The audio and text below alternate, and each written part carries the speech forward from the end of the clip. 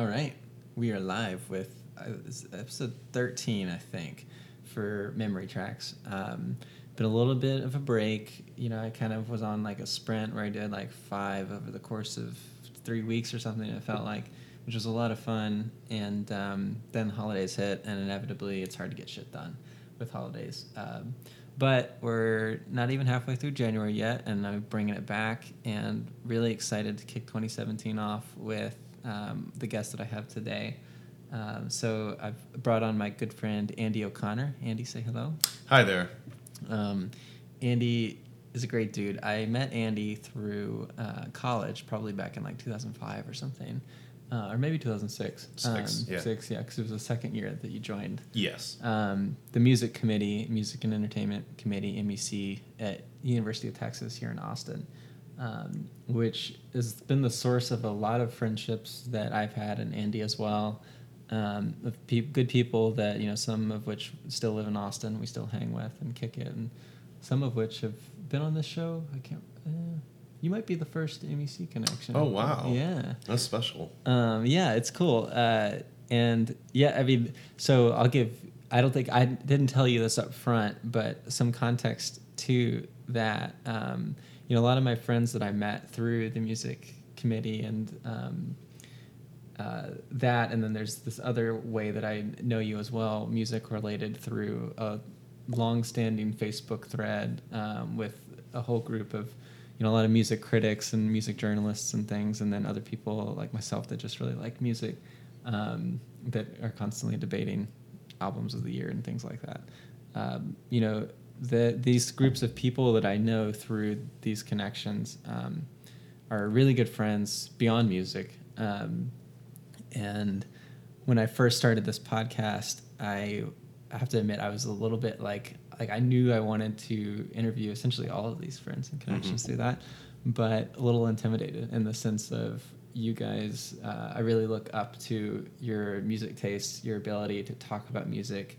I mean, it's your passion and your profession in what you do as a music journalist. And you know, it's one of those things where when you interview somebody, you want to feel knowledgeable and feel like you can contribute and riff and things like that. And, you know, I certainly love music and am proud of what I know about music, but I really look up to you in your taste.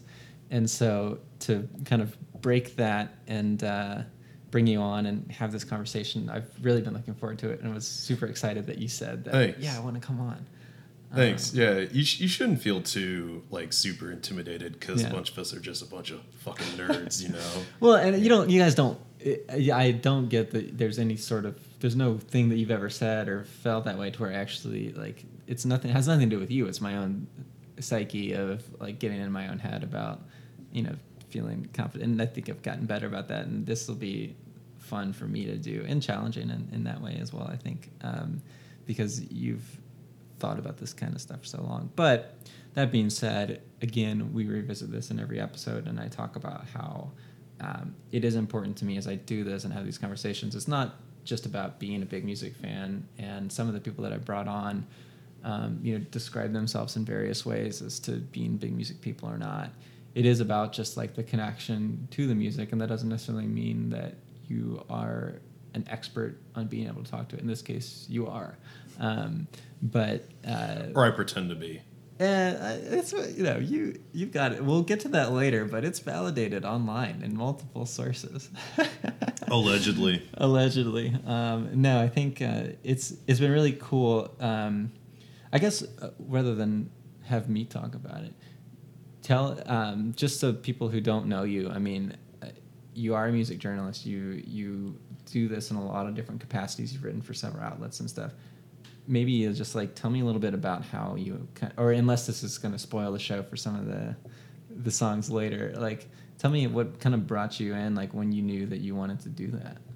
I mean, my first real foray into journalism, I mean, I'd done stuff for like my high school paper, which is like really not noteworthy. Yeah.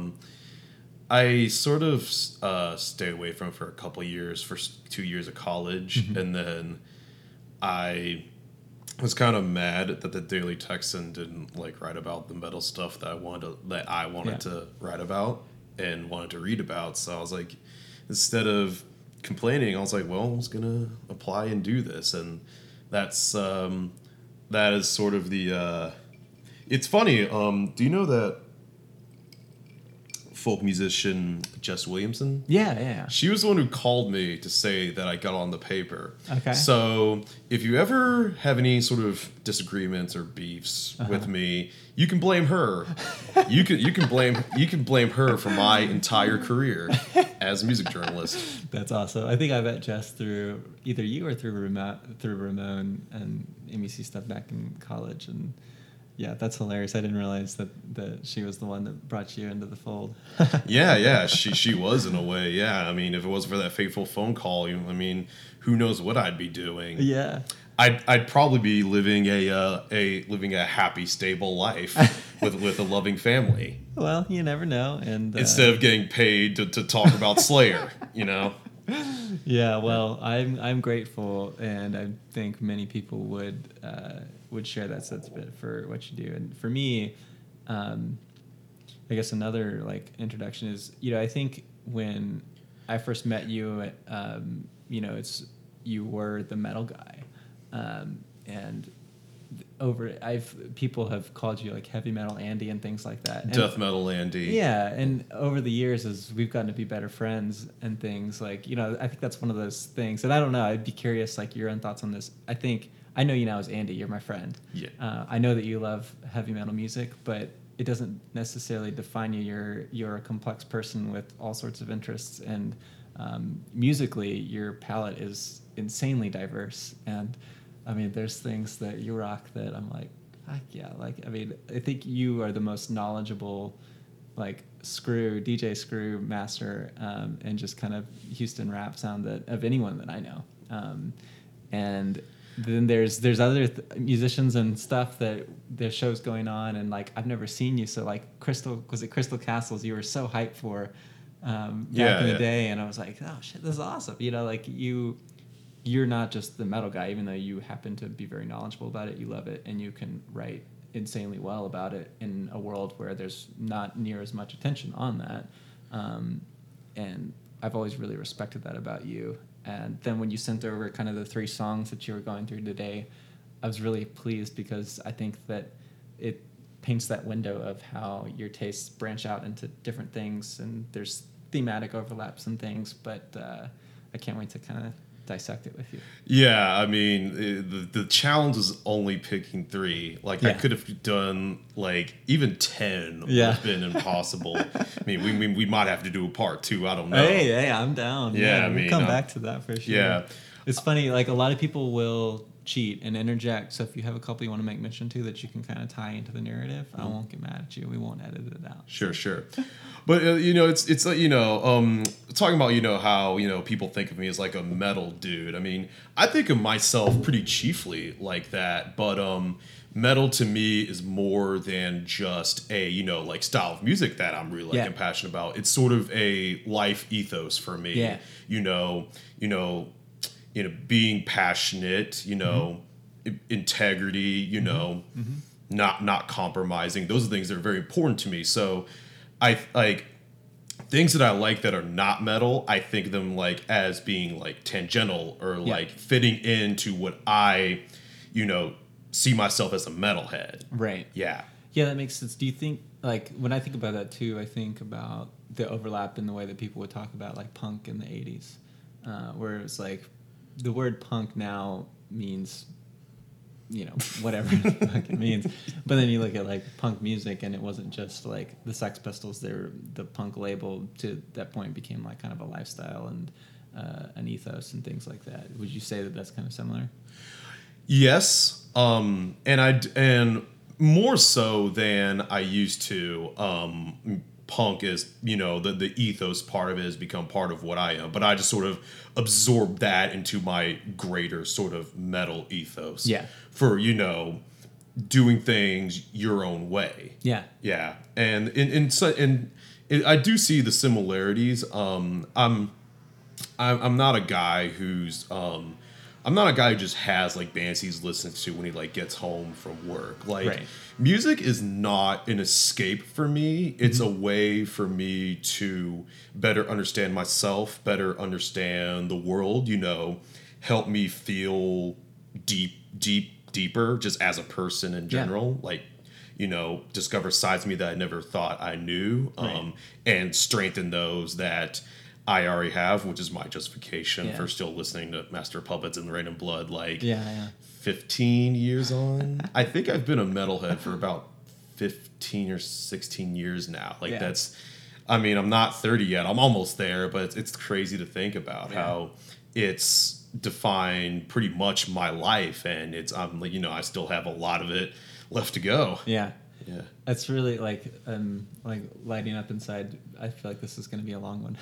But I'm just thinking about because another like self-serving goal of me doing these podcasts is to get to know my friends better. And we've talked a lot about music and things like that. And I think this is kind of like, this is a differently framed conversation for our friendship that I'm looking forward to that. If I hope that doesn't make you uncomfortable, but no, that's great. That's great. Yeah. But yeah, I mean, like I'm fascinated with how you package that up for yourself and how you think about that and how that becomes like a driving force for your character and for what you want to accomplish and how that's been there. I find that really inspiring, and I think that a lot of people that I brought on, most people have had similar experiences of kind of talking that out, and it's kind of cool to just put it out there, put it on record, and think about it and do it. So yeah, I'm looking forward to it.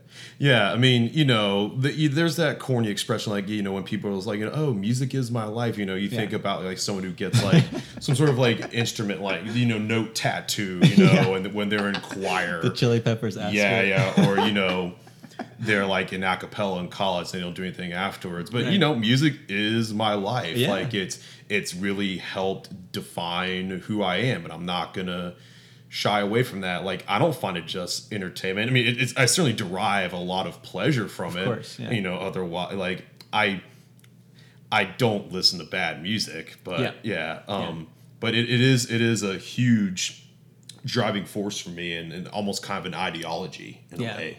Yeah, I think, and I mean, it's very obvious when I think anybody meets you even for the first time, like that comes through, even if it's not explicitly discussed. But yeah, I mean, I always enjoy being at a show and seeing you and like, oh shit, yeah, Andy's here, of course he's here.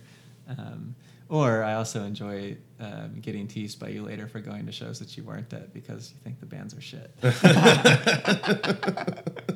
That's also fun too. Yeah. Well, cool. Well, I guess with that we should jump in and hit the first song. You ready? Yes. So this song is by a band called Kix, Kix, and the title of the song is "Don't Close Your Eyes." Here we go.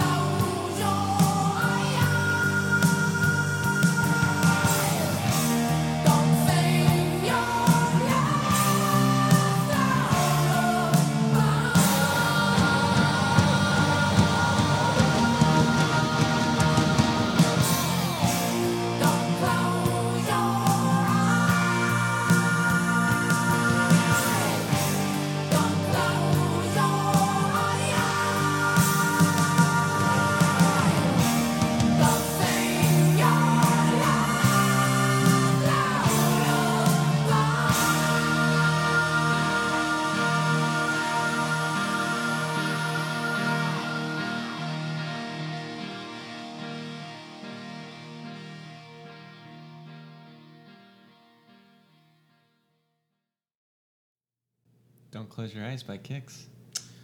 That's a cool song. Mm-hmm. I hadn't heard it before. I didn't know Kix at all. I did the research, so I know a little bit now. But tell me about it. How'd you hear of them? So me and my friends, we would watch back when VH1 Classic didn't have commercials. They had very few commercials before it became just a front for Eddie Trunk and his illicit operations. We late at night, after we would drink a bunch on the weekends at our house. This is in Galveston, right? Galveston, yes, yeah. Which we share origin stories in. Yes, you were born in Galveston too. You got out while you could. I did, yeah. Yeah, thankfully. I had to suffer a whole 18 years, and yeah, and it's made me appreciate life in that when you see how people waste their lives, it inspires you to go on. Anyway, we would watch this show Metal Mania on VH1 Classic. It was like a late night block of 80s like metal music videos. It was mostly a lot of popular like hair metal sort of stuff, like Poison, Twisted Sister, Bon Jovi, that sort of thing. And even though I was really hardcore into 80s thrash metal, like Metallica is like my favorite band of all time. Right. Slayer have been endlessly inspirational for me. Megadeth is also a big part of it. And I was also getting to death metal at that time, groups like Morbid Angel and Carcass and groups all that nature. I still had an appreciation for that sort of lighter side of the metal equation. Kind of I consider myself a hair metal poptimist in that I think that hair metal sort of gets unfairly maligned. A lot of it is, just big hair. Did you coin that term? I coined hair metal poptimist is it's a well-worn I've never heard that. music journalism sort of term. It's a poptimist is someone who not only finds value in pop music, but will elevate it to, almost like it's whatever you would think of as still sees high artistic music value. Yeah. Like it has a lot of artistic value. I like that. Yeah. I like that term a lot. Yeah, it's caused a lot of debate amongst my circle, to say the least. It's probably nice that you're out of it, but I could go on about music crit circle jerking all day, and this podcast would be 3 hours, and I don't think your listeners want that. So I've always been fascinated with hair metal. Because it's this fusion of pop sensibilities, but also performance and technical knowledge. I mean, it does take something to shred, and it does take ability to have those sort of high sort of vocals. That requires a great deal of ability, and I've always respected that, especially when it's got some solid hooks attached to it. That's something I respect a lot. This song in particular has a interesting connection with me. One night, me and a couple of my friends were watching Metal Mania just late at night. That's just what we did, late high school, early college. One of my best friends used to have a pretty bad drug problem. And it was getting to the point where it was causing a huge rift in our friendship. That was sort of the big crisis for me, freshman year of college and part of sophomore too.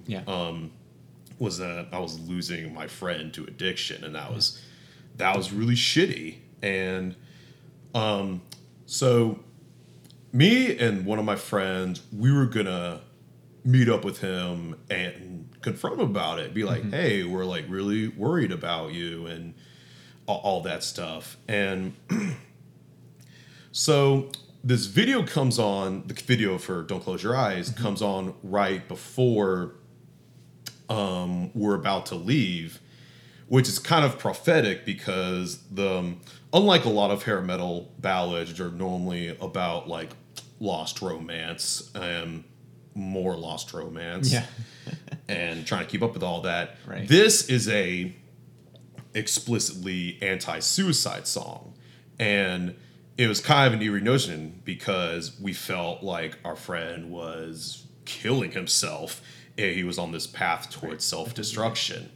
And I remember we're about to leave, and you know that part where the wind chimes come in before the solo? Right. That one of that part comes in, and one of my other friends who was like drunk, he wasn't going to go with us. Like, he's too drunk. He starts laughing his ass off. So I always associate that part with like a weird like duality of like, okay, I gotta go, you know, have a serious conversation about my friend that they're fucking their life up and they, you know, need to quit because it's ruining our friendship. And on the other hand, you know, my buddy here, I don't know if he cares about it at all. He's just laughing his ass off about fucking wind chimes. Yeah, so that song more so than most other ballads has a special connection for me. Yeah. And I like the really dark ballads too, like not the ones just about romance. Just the romance, yeah. Yeah, there's one. Well, this one I'm about to bring up is about romance, but that Cinderella song "Nobody's Fool," it's very. There are few encapsulations of sort of male arrogance and bitterness than that song because it's, you know, the guy's like, you know, like I forget who Cinderella singer is. Fred Corey, I think. I probably got that name wrong. But he's very just like, you know, like, I don't need you, like I'm not your fool, like sort of like I'm gonna be strident and confident, get out of this relationship. But I've had these moments too, and they always end with me being even more depressed than I began with when something like that falls apart. So I know that feeling too well, and that's another dark ballad. I'll get back to Kix in a second. This obscure group, Crimson Glory, they have a song called "Lonely," and that too is about isolation and self-destruction. It's really dark. I mean, it's got a killer vocal performance and lead work, but it's also super depressing. Yeah. Does it mask? It's because like the whole flamboyance and bombast of hair metal, I could see that it kind of like masks the message in the sense of you listen to it like, yeah, it's another song. Like this one, I mean, you know, if it was on the radio in the distance, you weren't paying attention, you would probably put it into the bucket of your typical ballad. Yeah, certainly. But then when you actually go back and read the lyrics, you're like, oh, I see what's going on here. Like this is a pretty deep song talking about some pretty serious shit where there's an actual vulnerability that's being communicated in the content that you wouldn't expect. Yeah, and there's a you're right. There's a vulnerability to it, and that's and it's not just like a cheesy romantic vulnerability. Yeah. It's like this is some real shit.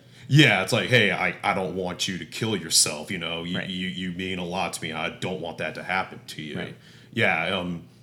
Metal has like this sort of weird relationship with vulnerability because what attracts me to it is sort of that sort of larger than life sort of bombasty of it, you know, like intense speeds, like intense soloing, you know, intense lyrical content, and in a way that sort of like it's a mask for like you know, like you don't want to admit that, you know, you just got dumped or whatever, right? But it can also like it's a way to illuminate the certain situation in a way that being like, you know, upfront may not. Like it's another way to do that. So metal has it's kept me honest. It's helped keep me honest in a lot of ways. Yeah.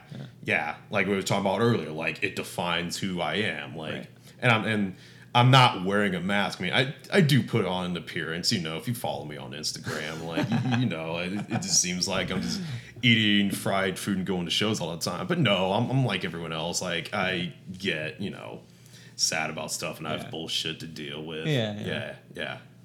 That's yeah. And earlier when I said that like you're more than just metal, I didn't necessarily mean to discount how important metal is to you. Oh no, Yeah. no, I know. Yeah. It's yeah. It's yeah. This is key. This is good. This is good. yeah. People say that I can be intimidating when I first meet them, which I don't know how I get that impression. Really. You have a very deep voice. Yeah. Like my friend Chris, who was on an earlier podcast, Chris Wright. I think you met him a couple times. Yeah, he was talking about Flipper, right? Yeah. Yeah. Okay. Yeah. Ha ha ha. Yeah. It was. He has a similarly like very deep, booming, present voice, and I think that's when you first talk to someone and it's like, hello. It's just that. But I think you are one of the warmest people that I've ever met, and I think that comes through as soon as you start talking to you. So. Yeah. Thank you. Thank you. Well, so with Kix, like this was kind of their big one-hit wonder, but then they still go on to have like a pretty successful. Like, yeah, they're still going on. I think. Yeah. Like I think they just put out an album like 1 or 2 years ago that actually got some decent reviews. Like nice. Even like my friends who don't normally listen to this stuff, like were like, yeah, this Kix sounds like really good. Cool, I was like, okay. I think that the new iteration doesn't have the like bassist who wrote a lot of the old stuff or something. So I don't know. But I did I was reading the personnel names, and the guitarist nickname, I guess, is 10 out of 10. Yes. It's kind of awesome. Yeah, I mean, if it's that cockiness that makes it essential. Right. Yeah, right. I mean, you're not gonna get the chicks by just playing some like slow 12-bar blues sort of thing. Like you gotta go fast. Like you gotta turn it up to 11. That old adage. Yeah. I was laughing because I was like, it's kind of funny that he did 10 out of 10. And at one point he probably considered, should I go with 11 out of 10? Yeah. But then like Spinal Tap probably ruined that for him. Oh yeah, yeah. That's awesome. Should we go to the next song? No, like there's like one more point that this song this song is sort of my fascination with metal in my youth. Yeah. Was sort of this weird thing for me because I didn't listen to a lot of contemporary music when I was younger. Mm-hmm. Like I wasn't like one of those people who's like, I don't like music today, like I wish I could have lived in the 80s. It was just that stuff naturally resonated with me more than, like the modern rock shit coming out at that time. Right. And it's sort of just like this weird, like, contradiction where now I do listen to a lot of contemporary music, and part of my role as a critic is I have to keep up. Yeah. Like, I'm supposed to be contemporary. Yeah. But I wasn't like that when I was younger. I was more like fascinated with the spirit of the 80s. Yeah. A decade where I was born in 87, so I didn't really experience for myself. And I'm trying to capture that, but make it, part of my sort of modern existence. Yeah, I do feel like that all those bands, there's a special sort of air to it that, I mean, there's a lot of great modern metal out now. Like, I think metal is sort of the premier sort of guitar music for our time. Yeah. In terms of creativity, maybe not sales. Like, yeah. But in the sense, do you mean in the sense of what metal guitarists are doing are actually moving things forward versus other more conventional guitar stuff coming out? Yeah. Just more of what's already been done? Yeah. I do feel like for as far as guitar music goes, I feel like metal is still pushing it in ways that like indie rock isn't, or that hardcore does, but not as much. Metal does have a bit of more of a emphasis on composition, which I think adds to it helps the creativity side of it. It helps the boundary put like. Yeah. I'm sounding really tangled, but no, you it makes sense. You get what I mean. That's cool. Yeah. I'm glad to know that all my days of watching Metal Mania late at night, paid off. Like, watching all those like videos from like Vixen and Autograph. Yeah. They would throw in Slayer Testament every now and then, but it was mostly like the Harris. I'm glad that that's not all going the ways that I can So since you are in touch with all aspects of it, do you find like do you meet and interact with younger people who have a similar passion for metal? That like do they go back and do they listen to these types of bands, or is it dismissed as kind of jokey in a certain point in time? Like, does the hair metal Poptimist resonate for people who are even farther removed from that time period? I think so. Yeah, because hair metal definitely was a product of its time. Right. I mean, a lot of music is, and that's not like a diss against it. But I mean, like if Prince was around in the early '70s instead of coming up in the late '70s, his music would be a lot different. Right. And that's not to slight him. It's just everything's a product of its time. It's just some things tend to, I guess, last better than others. Like it's what I'm talking about. It's like I mean, I still listen to Metallica and Slayer because they have that spirit of the '80s that's not be captured in it, but it's also timeless. Like it still resonates a lot with me. Yeah. That makes sense. Yeah. That makes sense. Cool stuff. Yeah. Next one. Yeah, let's do it. All right. So this next one is Wordless, but I hadn't heard this song. I hadn't heard of this collaboration album. I'm not so it's a Brian Eno collaboration with Harold Budd. The song's called Still Return. I was going to say something about it, but that's what I'm supposed to do after we listen to the song. Right. So we will move on to the next song, and here we go. Still Return.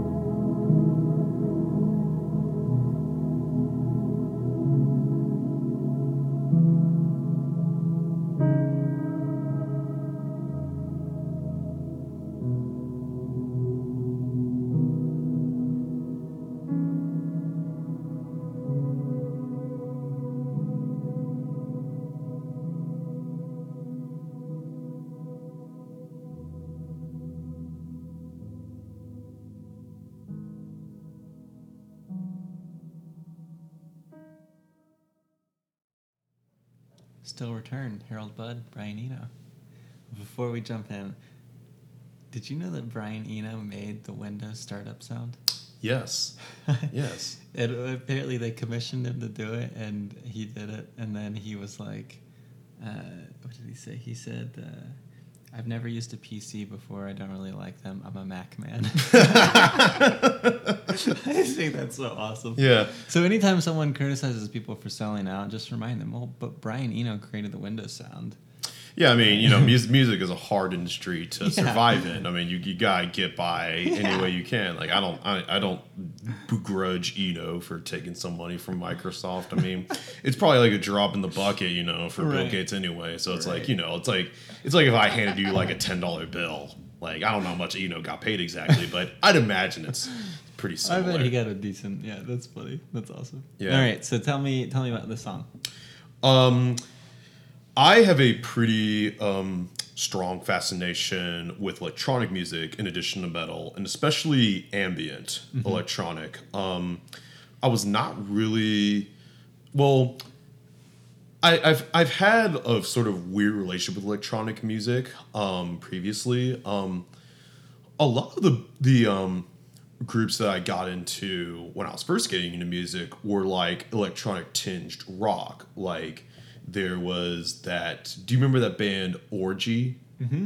Yes, they were one of my first favorite bands. Yeah. And the first song I heard from them was their cover of Blue Monday. And I remember that. For a while, I liked that version better than the New Order version. It's probably only been within the past few years where that's flipped for me. But and then leading on, I was really into Ministry in high school with combined the industrial and the metal, right, and 9 Inch Nails. Right. But I could never really get into like just straight electronic music. I didn't really like any sort of dance sort of stuff. Like, I thought it was kind of wimpy. It was a lot of sort of like I'm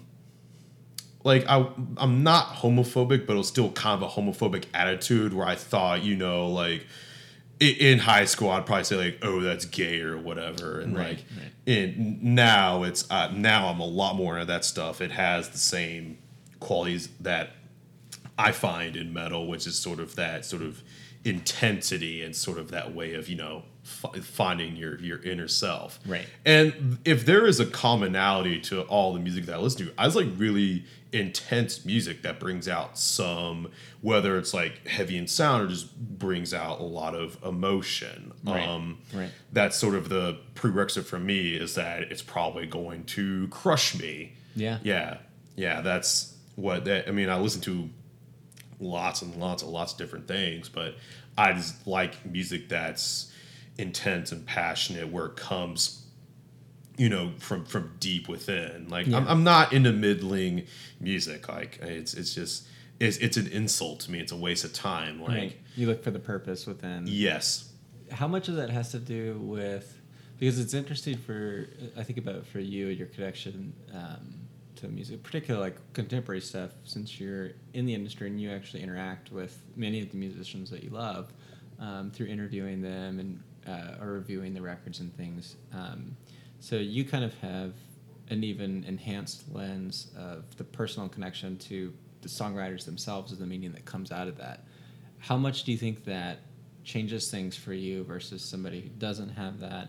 Or does it enhance? Does that make sense? Like, yeah. Oh, it totally enhances it for me. Like, if I'm able to get into like a musician's head and then like get into like a why they made that song a certain way, it enhances my appreciation for it. Right. And if I review a record I really like I get it, like, since I have to listen to it a bunch, right. I find a huge appreciation for it.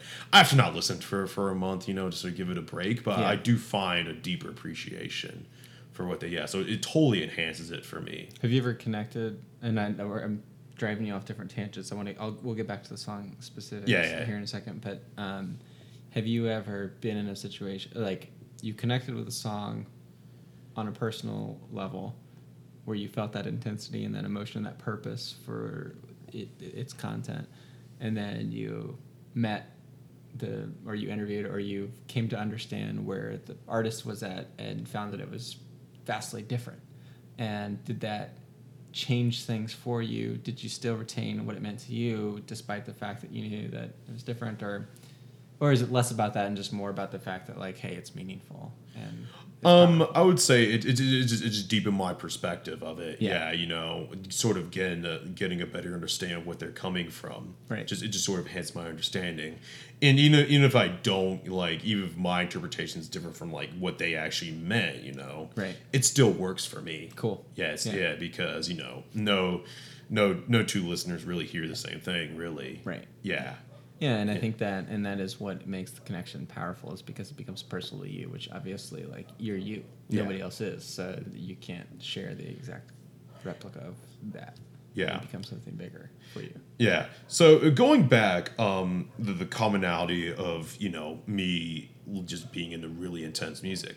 Ambient music, I mean, it's what I listen to relax, but it's still intense. Like it's intensely gorgeous. Yeah. Like the beauty of it, it's what really can be intimidating, but also really rewarding. And I feel like a lot of people that I know are more into Eno's, like, pop stuff, like, Here Come the Warm Jets, like Another Green World, and those are great albums. But I am more into his ambient works, like Ambient 1, Ambient 4, Pearl, Ambient 2, which is another collaboration with Harold Budd, Discrete Music. Like, those are the Eno albums that I really like, where he he kind of invented ambient music in a way, Yeah. and he's still the master Yeah. of it. Yeah, it's just sort of that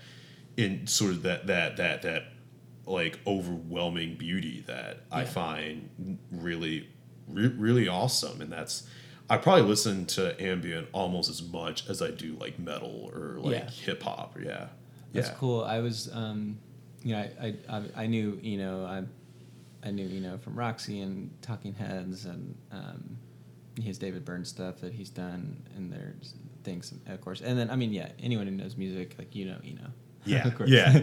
You're aware he exists. You're aware he's important. You know his music. Maybe you know a lot of his music. But Harold Budd, I didn't know at all. I certainly didn't know this record, didn't know the song. So I was reading up on Harold Budd, and, for the listeners who aren't familiar, like, essentially he's kind of like a composer out of California, started getting into electronic stuff, and it was cool to read, like, quotes from him, because he talks about how he challenged himself to basically, like, he spent like 3 or 4 years of his early career basically reducing and minimalizing his music take after take until it became so minimal that it was basically there was no amount of minimalization that he could progress to, so he essentially stopped.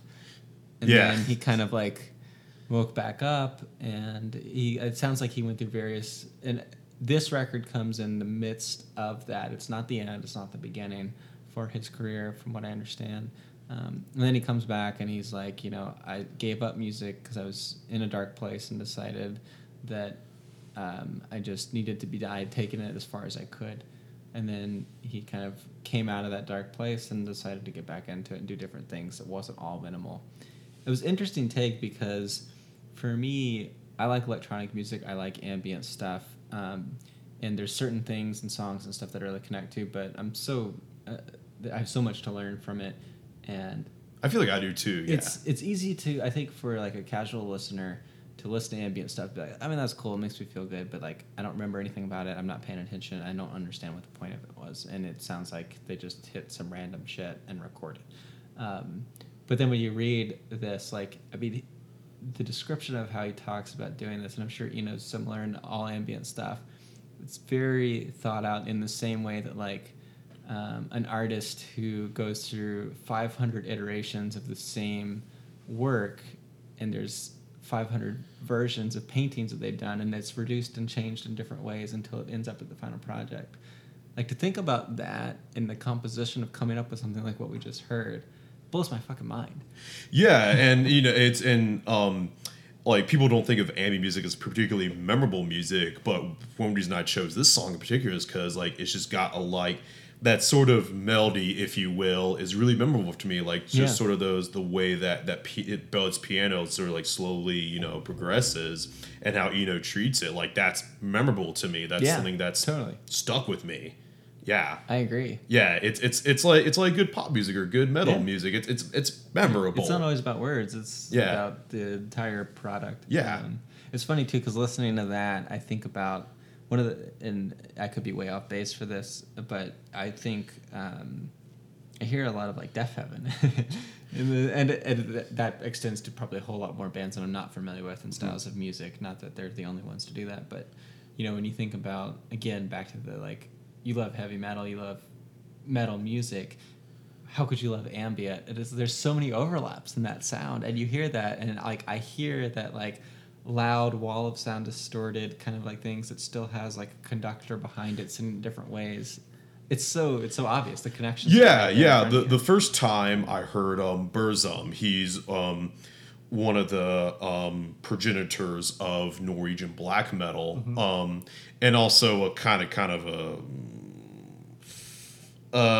he's a very bad person. He's gotten some. Yeah, he's actually murdered people. Like what people complain about Kanye going on rants about Trump. It's like, well, that's nothing compared to what some of my favorite musicians have done. But no, it's like first time I ever heard Burzum, like it was described to me as metal, but it's a lot of like repetitive guitar that's very like washy. It was kind of like a fuzzier version of My Bloody Valentine. It worked as ambient music for me.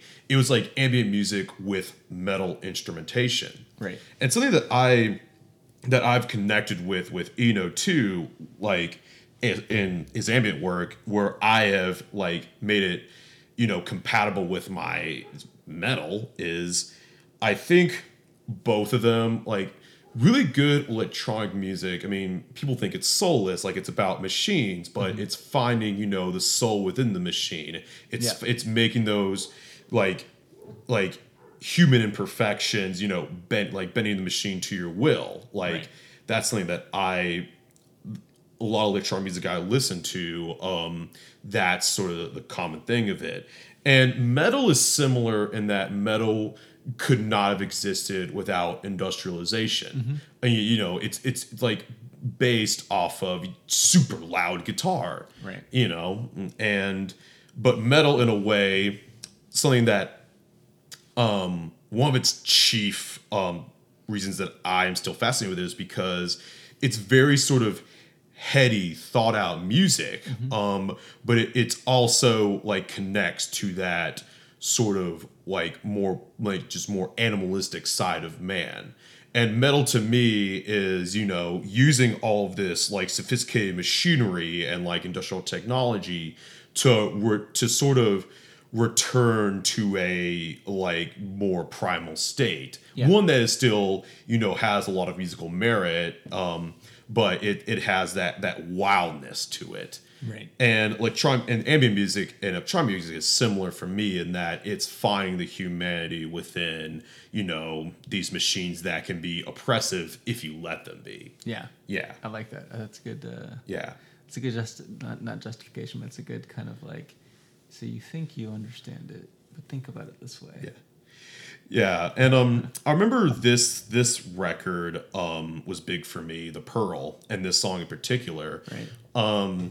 The first half of 2012 was not great for me. Yeah. I had ended a long relationship that had gone on a little bit too long. There was a lot of bullshit there, and I moved back in with my parents, typical millennial shit. And I was like feeling really lost, and I didn't know like what the hell was I gonna do? Like, how am I gonna get back to Austin? How am I gonna or not even get back to Austin, like just find some self-worth. Right. So I would find myself sort of just consumed with like self-hatred and anger and all that shit. So I would listen to this album a lot when I would go to bed to like calm me, like to bring me to a more tranquil state. I mean, yes, it's intense, but it doesn't like amp me up. It's like it brings me to like a sort of a dreamy equilibrium. Yeah, so I would listen to this album a lot when I would like try and go to sleep, to, try and like quell a lot of my anger, to, at least Yeah. wake up with a fresh head, or try to Right, at right. least.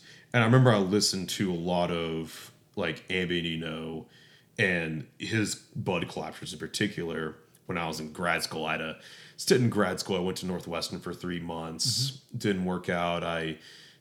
The journalism industry, it wants people in a certain way, and I'm not that sort of person. Right. That's the extreme Cliff Notes versions of it.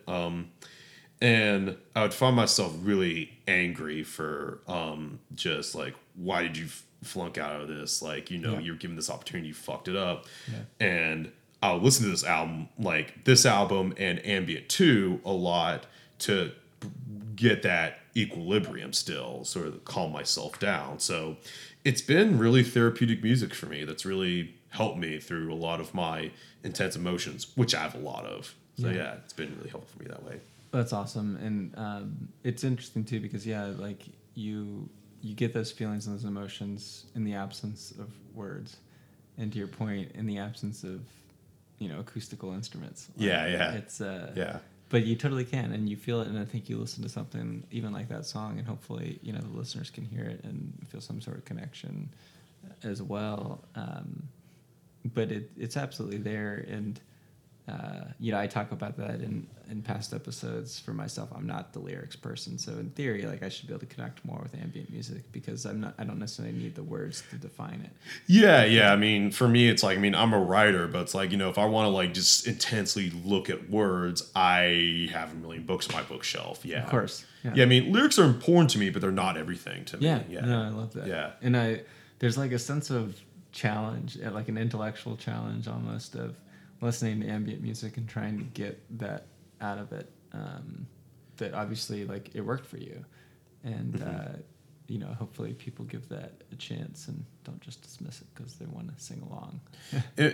Learn to embrace the beauty. Let that sort of like overwhelming, sort of almost uncomfortable beauty enter into your life. You'll thank yourself. Really. But don't go to a concert and then sing the electronic parts. Have you ever experienced that?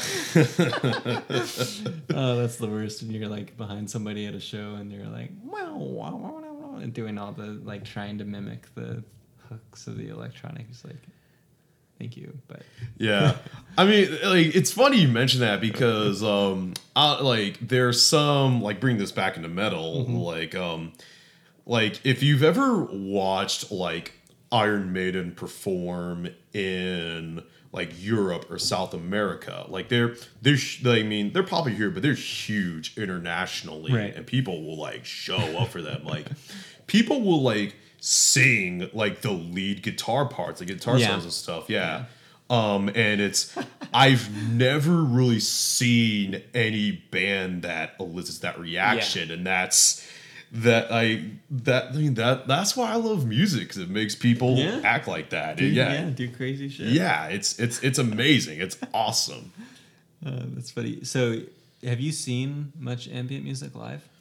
I'm trying to think. There's this one guy, like Ulrich Schnoss, I saw a long time ago at South by, but I only saw like a couple songs from him. And like, I mean, ambient music, you have to be in a mood for. Yeah. Settings, everything, for sure. Yeah. Actually, there is one memorable thing. Have you heard of the composer William Basinski? Mm-mm. He's a like another sort of like electronic composer. His main work is the Disintegration loops. It's I'll try and be brief about it. Yeah, no. In the 80s, he had recorded like some ambient music, and he just kind of like shelved it. And when he tried to like convert it, the tape was so worn that like it would like disintegrate as it was being converted. And this was happening when 9/11 happened. Like, he had an apartment in Brooklyn, and he was like watching like the smoke coming up from the Twin Towers. So it has that connection of, it's music that is literally destroying itself, and it's in connection with one of the the worst things that's happened like on American soil. So it's one of those beautiful things I've ever heard in my life, but it's a really just like it's too heavy even for me sometimes. You're gonna have to afterwards make sure you send me spell that out for me, because that sounds fascinating. Yes, I have seen William Zazinski live. Like, I was walking to the Contemporary Art Museum in Houston, and he just so happened to he was going to be doing a show later that night. I was like, oh shit, like that's awesome. Yeah. So I haven't seen a lot of ambient music live, but Basinski was really memorable. Nice. Yeah, that's awesome. Very cool. And then it's not ambient music, but it's electronic music in the same vein. You are one of the 10,000 people that saw Aphex Twin a couple weeks. Yes. Oh, that. Yeah, Aphex does have some ambient works, like Selected Ambient Works Volume 2 is another just super gorgeous album. It's it's real minimal, even more so than this. Yeah. And his set was more like clubby, but he was still fucking with everybody because he's Aphex Twin. It was certainly a sight to behold. That's awesome. Yeah, I love that. I enjoyed your write-ups on that. Thank you. Yeah, very cool. Yeah. Should we go to the next one? Yes, although I will say the one final note is that I do consider Eno and Aphex on the same level of genius, and I don't mean that lightly. Yeah, the legitimate. That's a bold statement. But, legitimate musical genius. I think that's a statement that educated people would not challenge. Sure. Yeah. I don't know enough about either of their respective categories to have an opinion, but that makes sense to me. Oh yeah. I like that. Trust me. I'm the expert here. You heard right? it here first. Right? All right. So we're gonna go to our last song here. The song is called "Where You Rest Your Head at Night," and it's by Planning for Burial. So I'm just gonna cue it up. Here we go.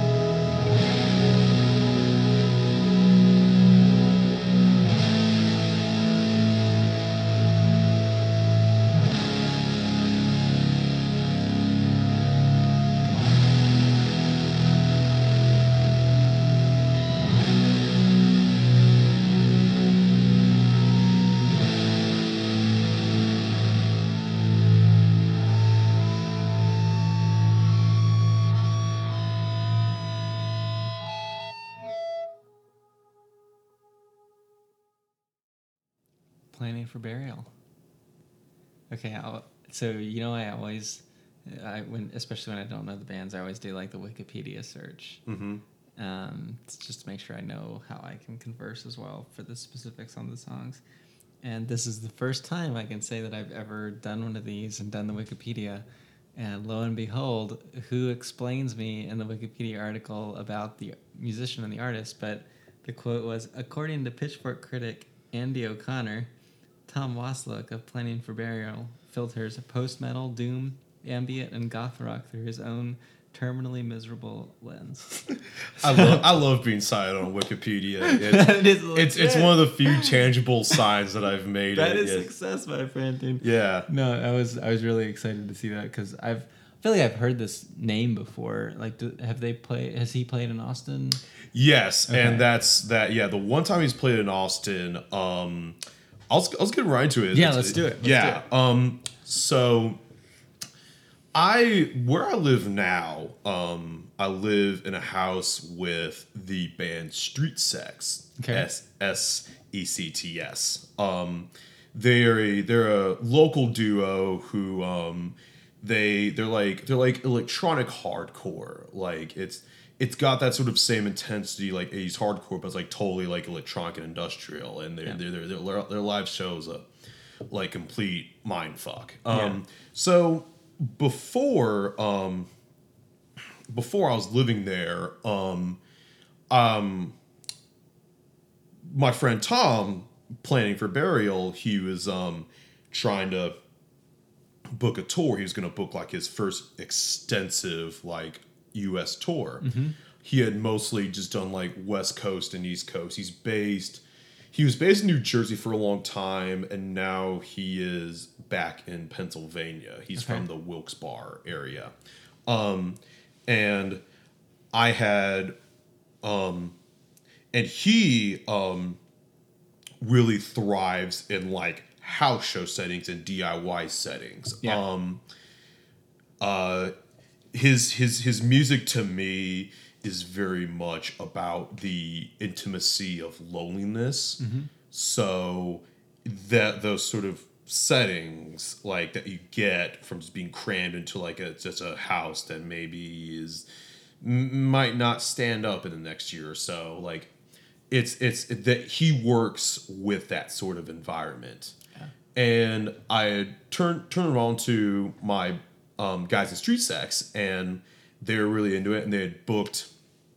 They used to have shows at this house. They don't anymore. Snitch neighbors, but hate this. Yeah. So they booked a show here, and I'd been following his music for a long time, since I want to say 2009. Mm-hmm. I had randomly found him on some sort of like Russian like bootleg site where you can find a lot of music of questionable legality. Shout out to Russian bootleg sites. Yeah, so I just found him randomly, and it was his album Leaving, which he had self-released it. It's later been on some other labels, but it was this really fascinating record. The picture was just like of instruments. It wasn't of him at all. Mm-hmm. I didn't know if he was one person or if the band was multiple people. Yeah. It had that sort of black metal mysteriousness, but with something different. And yeah, I've been a huge fan of his music, and I've really been wanting him to come down. And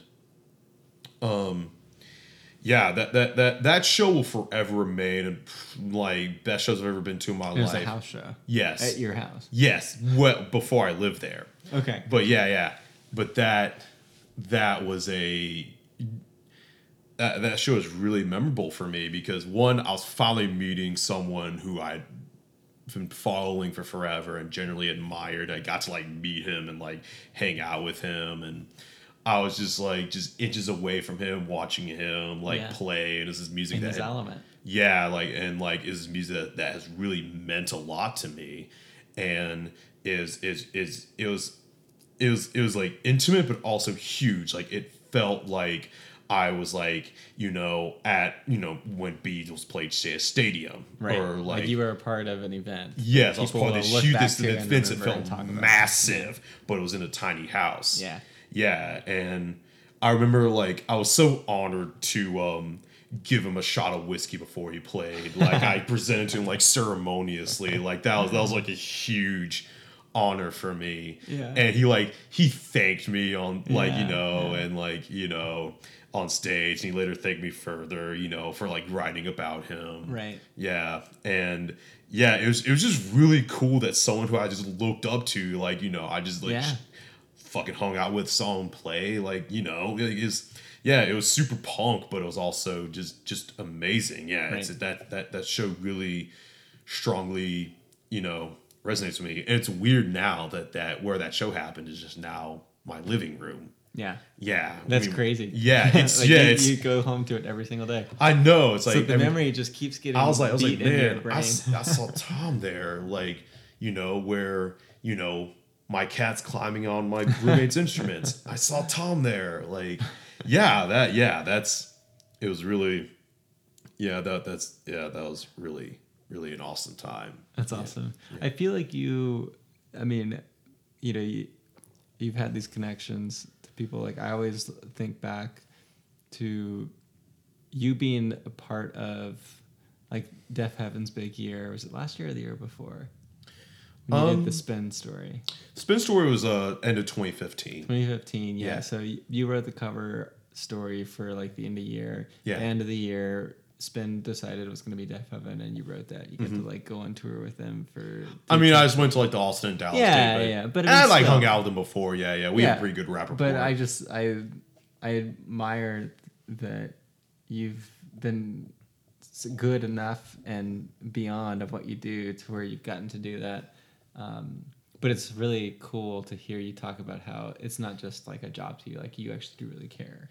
Yeah. Connect with these guys and their music and respect. And even though, you helped make that show happen, you were still the biggest fan probably in the audience. Like I was totally fanboying out. That's great. And I'm sure it meant a lot to him too. Oh, definitely. He said like that was like one of the best shows of the tour by far. Yeah. He was like, he's like a huge Street Sex fan, and That's the awesome. label that he's on, the Flenser, he sort of like helped Street Sex get signed to that label. Cool. Because you were like full circle. Yeah. I mean, it's an intensely small world. Yeah. This whole metal punk DIY thing. Yeah. I think that's great. Yeah, and think about that show too.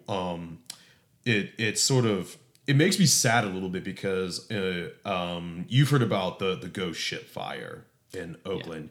Yeah, and how DIY spaces are sort of getting shut down left and right as a result of that. And that's just awful. Yeah. Like people need those spaces because not every bar is going to let them play, not every bar is going to let, their fans who may not be 21 yet there, they may not be 21 yet. Right.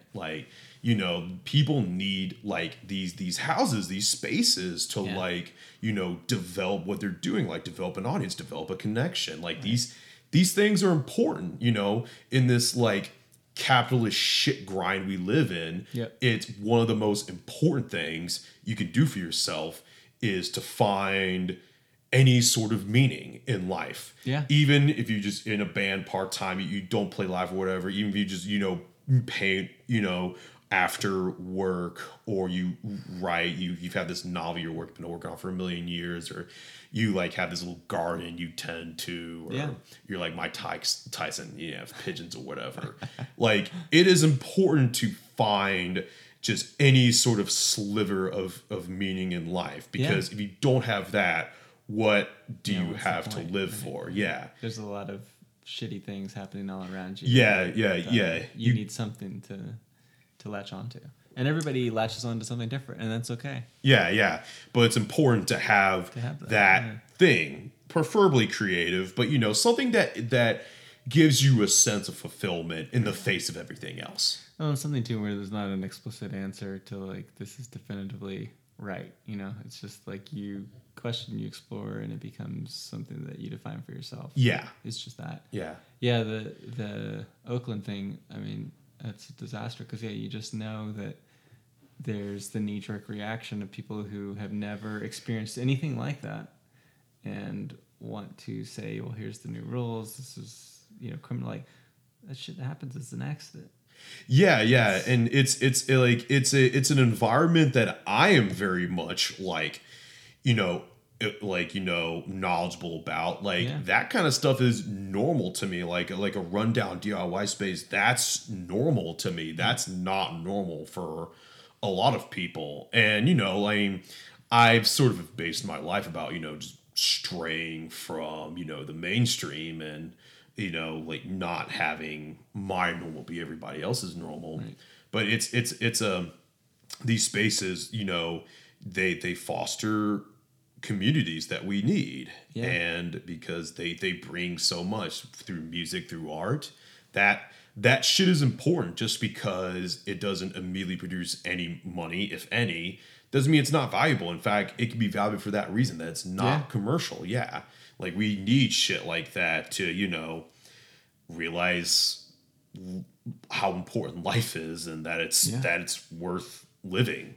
Yeah. Well, you're continuing to explore what you want to get out of life through a space like that. Exactly. Yeah. There's this one space that closed that I'd actually been to. It was Rhinoceropolis in Denver. Yeah. I don't know that one. Yeah, it's it was a space, like a warehouse space. I saw Wolves in the Throne Room there when I was living out in Boulder. Yeah. Yeah, and that electronic musician Picture Plane, he lived in that space when he was living in Denver.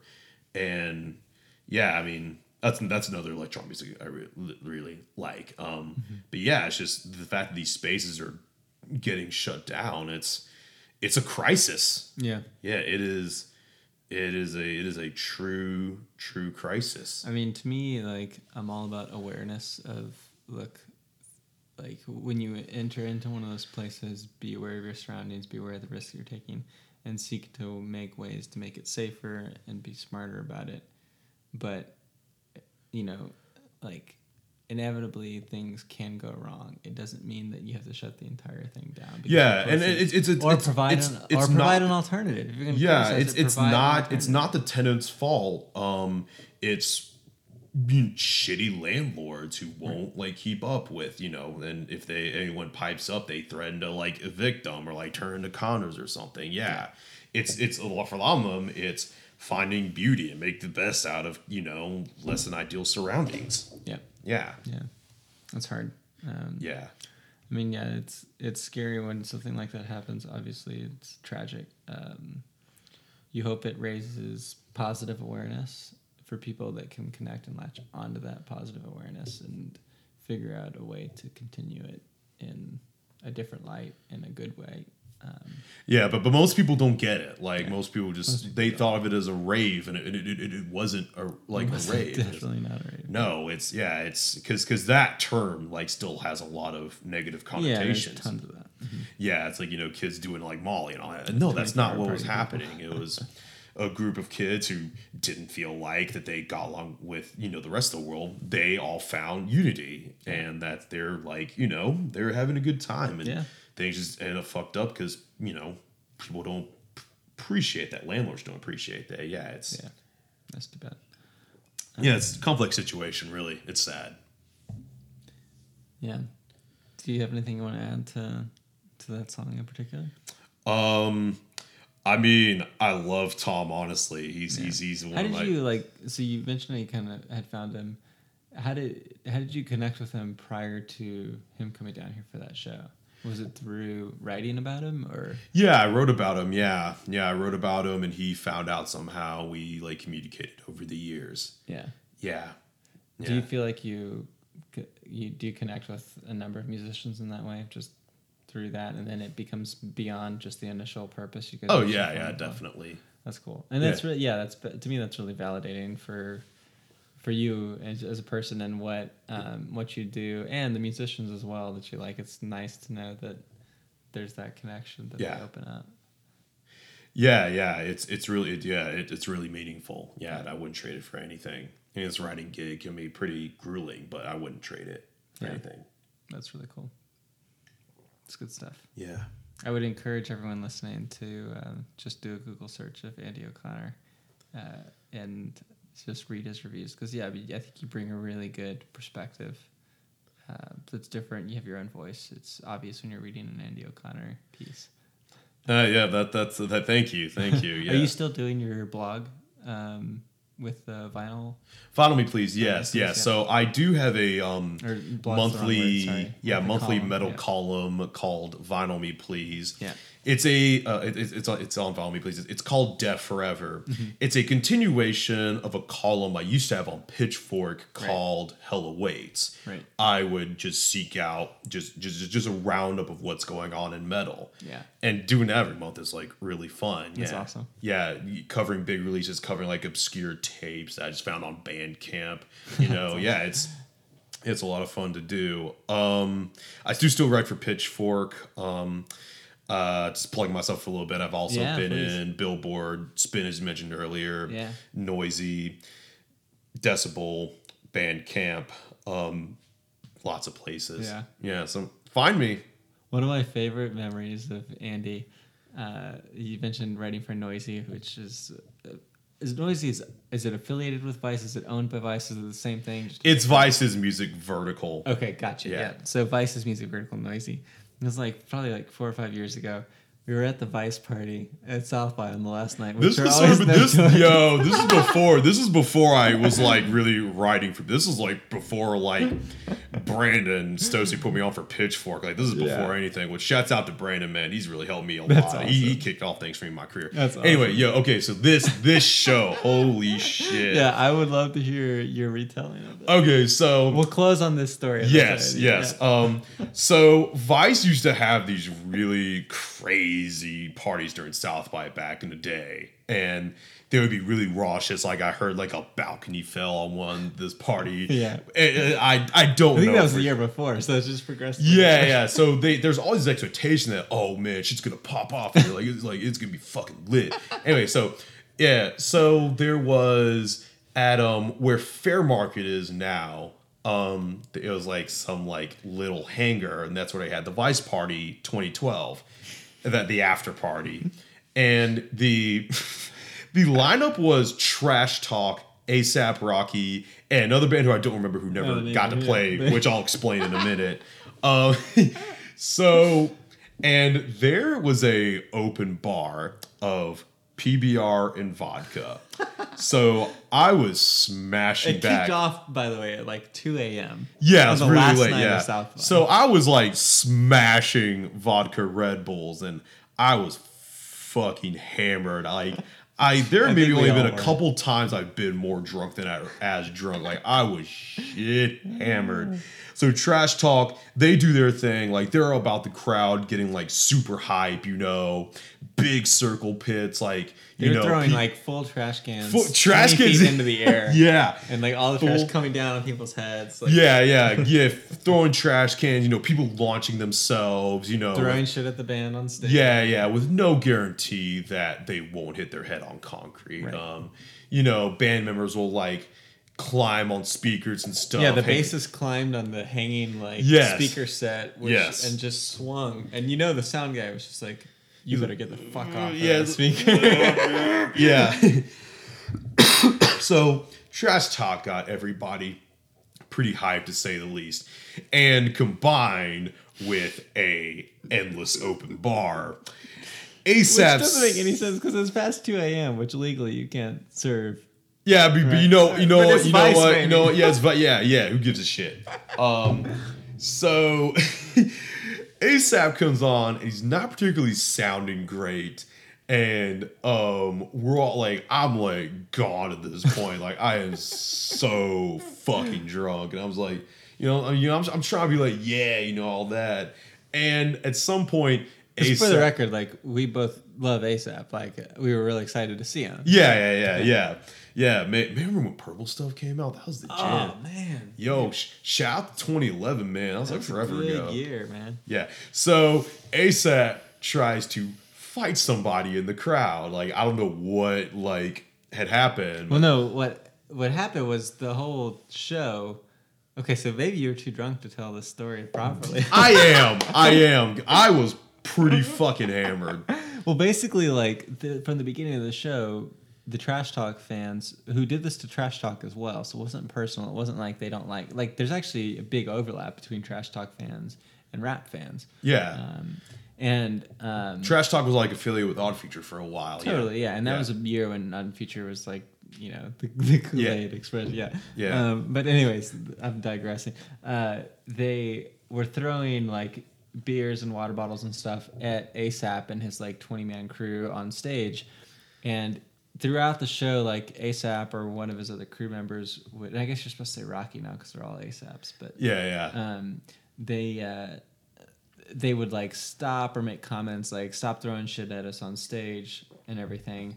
And there was the reason why he goes into fight is because somebody threw a water bottle at him and they stopped the song and he gets on the mic and like a security guard comes out to like whisper something to ASAP and he's like, all right, man, we're just here to have a good show. We're here to have fun. We're here to play music and enjoy it.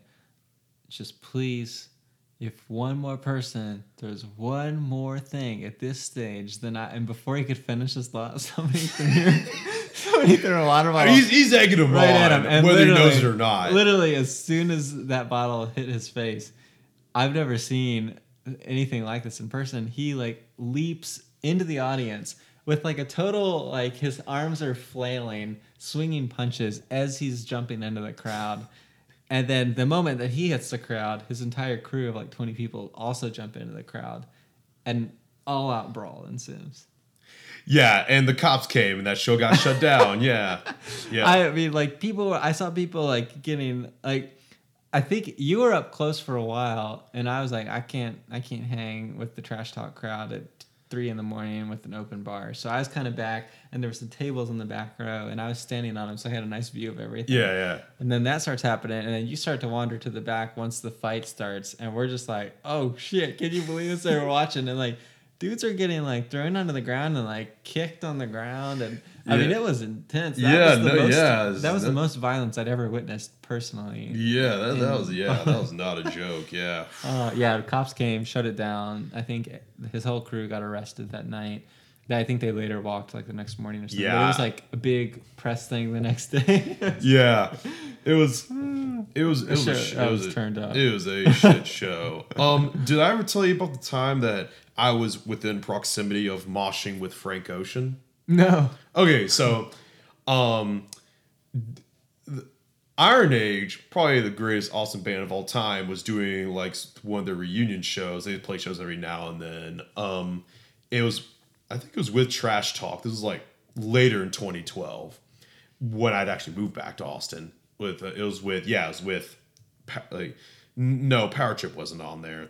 Trash Talk just shouted out Power Trip. But yeah, it was Iron Age and Trash Talk. Yeah. And, it was pretty wild, big ass circle pit, people launching themselves and whatnot. And so like I was saying, like Trash Talk was affiliated with Odd Future for a while. And okay, so allegedly, this is when like Frank Ocean got his Grammy nod and he was like super sad. And someone from his crew was like, yo man, this band Iron Age from Austin's playing, this is the joint. So evidently Frank Ocean flew in for that show and he gets into the pit, he's moshing everybody, then he just bounces, goes back to California afterward. Just for that one show? Yes. That's how good Iron Age is. That's wild. That Frank fucking Ocean just flew in exclusively for that show and got lit. Yeah. I hope that you get the chance to interview Frank Ocean at some point. Really? Ask him about that. Oh, I should. Yeah. I would be fascinated to hear his take on that. I still haven't really listened to Blonde. Don't tell my peers that. You do or you don't? I don't. I haven't listened to it yet. Yeah, that's fair. You should. It's great. Yeah. Actually, they for Black Friday they sold the record for 24. I'm a big vinyl. Like I love vinyls, which that's snobbish, I know. But they sold it for one day on Black Friday, and I got a copy. It sold out pretty quick. Whoa! I just got it yesterday, so I was listening to it again last night. Okay, all right. You should listen to it. It's I will. It's a good one. I will. Cool. Well, I think we're about at that time. We had some little bonus stories tacked on there. Yep.